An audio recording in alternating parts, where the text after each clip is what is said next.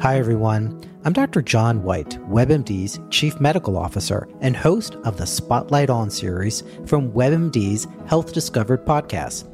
For this special two-part episode, you'll hear up close and personal journeys about being diagnosed with a rare type of cancer, multiple myeloma.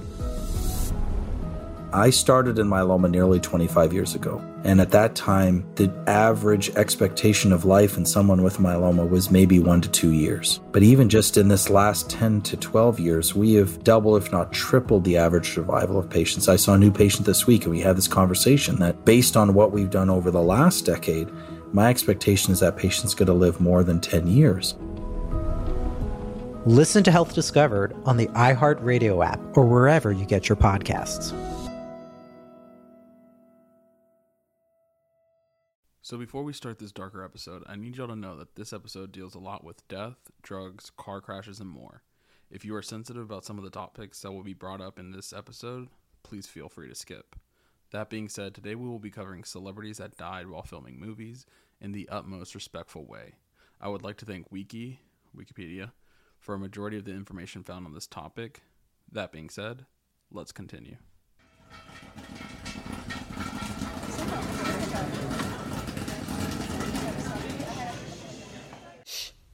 Welcome back, Colonels, to our first ever solo episode. Unfortunately, we do not have Connie with us today, but you will have me, Rico Jamad, as your host and as your favorite podcaster. So today's episode is going to be very information heavy. So just letting y'all know, we cleared the air earlier. Well, I cleared the air earlier. So yeah, let's begin. So today we're going to be covering celebrities who passed while filming a movie. And we're going to get things started with Heath Ledger. So everyone remembers the legendary Heath Ledger for his amazing performances in the movies 10 Things I Hate About You, A Knight's Tale, The Dark Knight, Brokeback Mountain, and my personal favorite, Lords of Dogtown, and many more.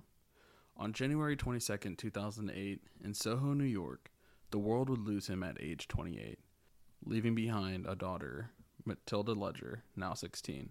His cause of death was due to a drug overdose. Michelle Williams, his ex-girlfriend, confirmed reports that Heath struggled with insomnia for as long as she knew him.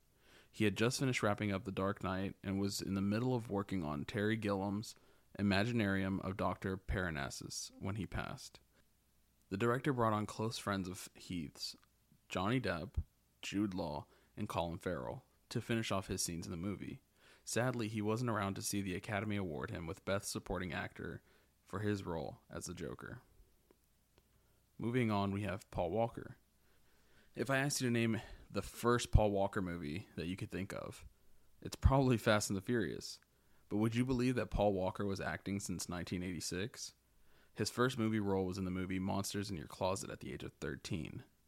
Since then, he went on to do movies like Into the Blue, She's All That, my favorite, Running Scared, and Fast and the Furious 1 through 7, with a culmination of vehicular action movies.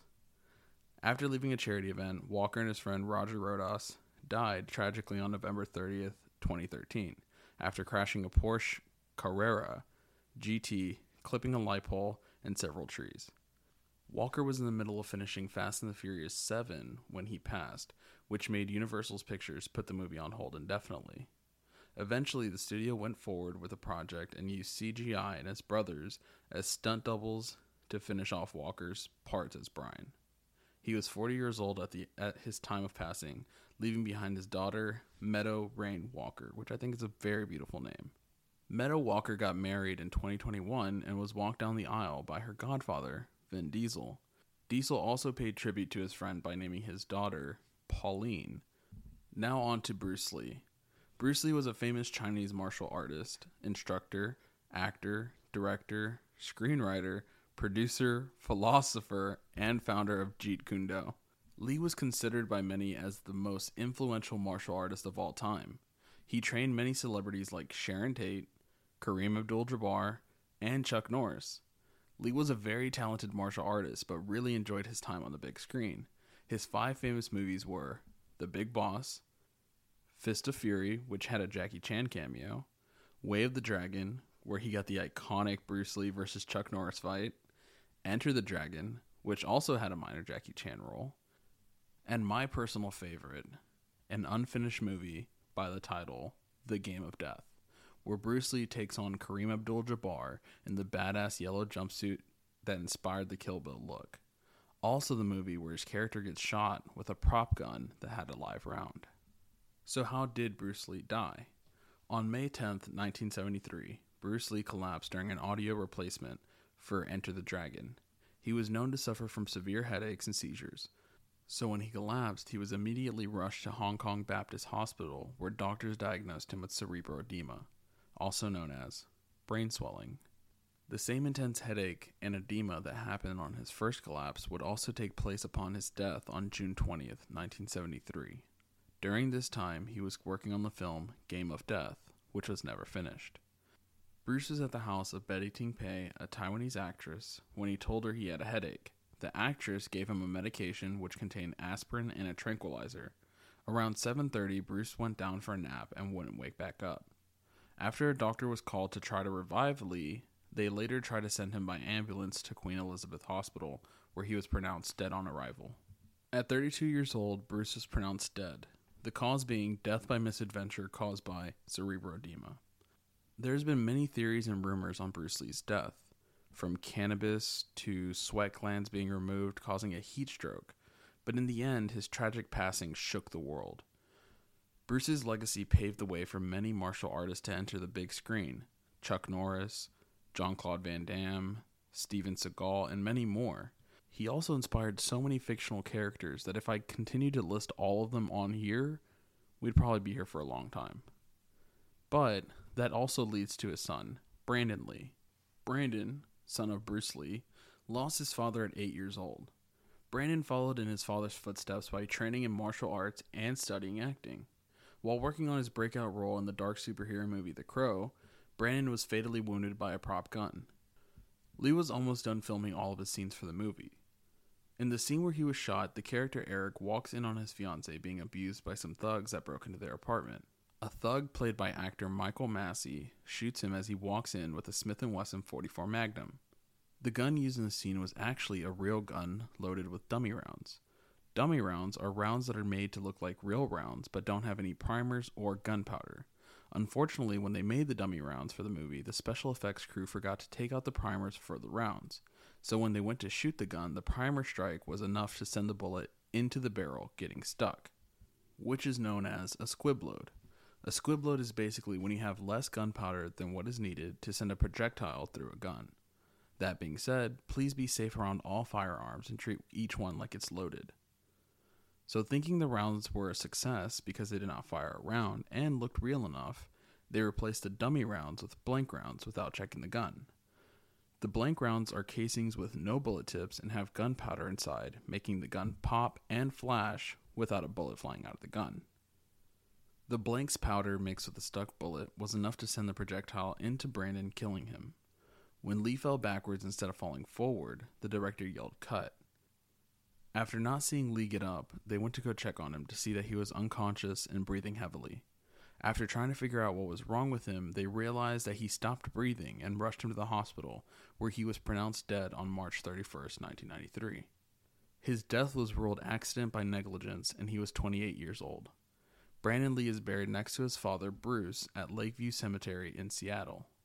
And finally, we have Carrie Fisher. Now, this one is a bit long. Carrie Fisher was an American actress, writer, script doctor, and mental health activist, best known for her role as Princess Leia.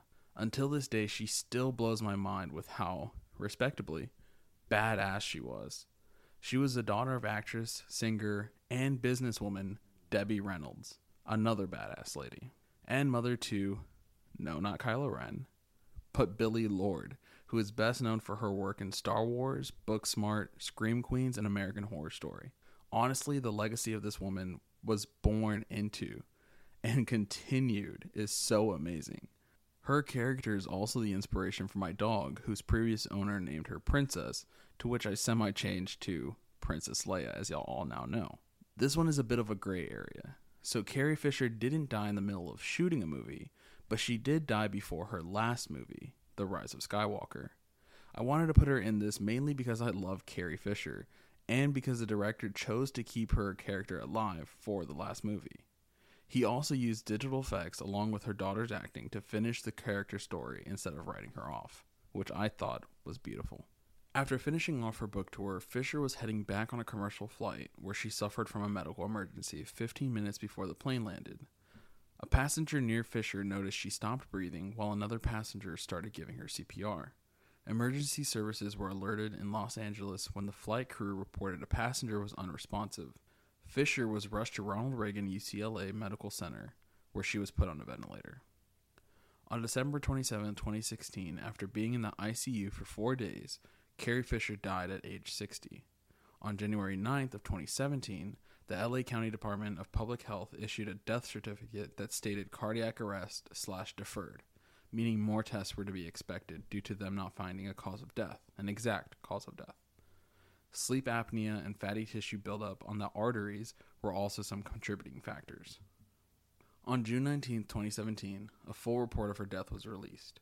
Carrie, who was well known to be open about mental health and her battles with drug abuse, was found to have a mix of drugs in her system, but the report could not tell if it had any contributing factors to her death. Her daughter spoke out on it, saying, "I know my mom. She would want her death to encourage people to be open about their struggles."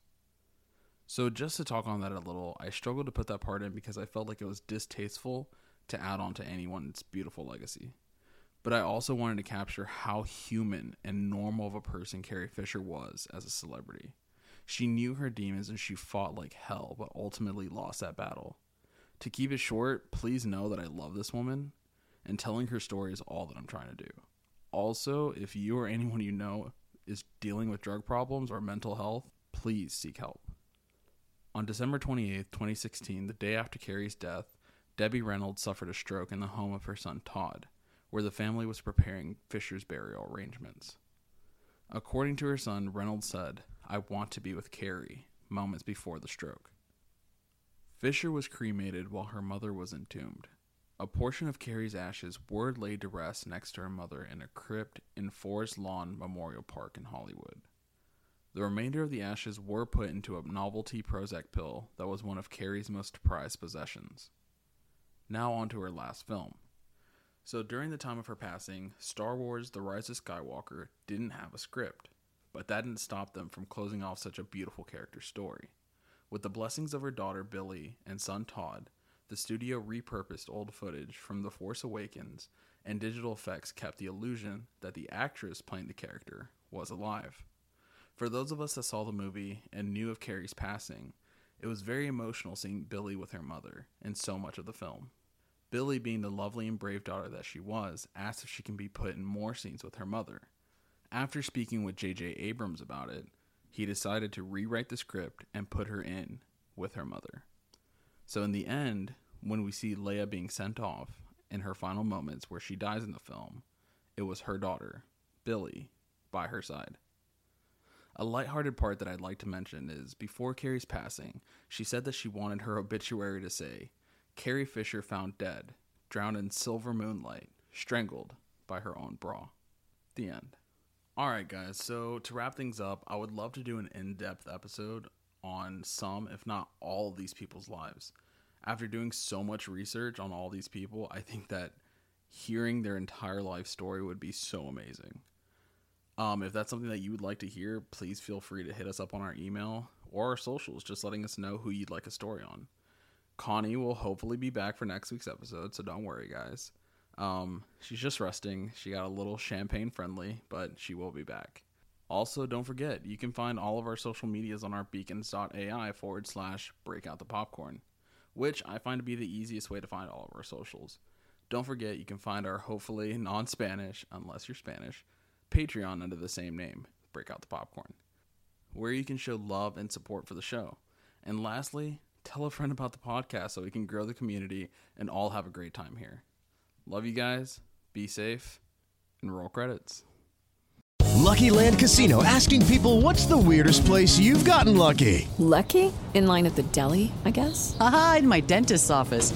More than once, actually. Do I have to say? Yes, you do. In the car before my kids' PTA meeting. Really? Yes. Excuse me, what's the weirdest place you've gotten lucky? I never win and tell. Well, there you have it. You can get lucky anywhere, playing at LuckyLandSlots.com. Play for free right now. Are you feeling lucky? No purchase necessary. Void where prohibited by law. 18 plus. Terms and conditions apply. See website for details.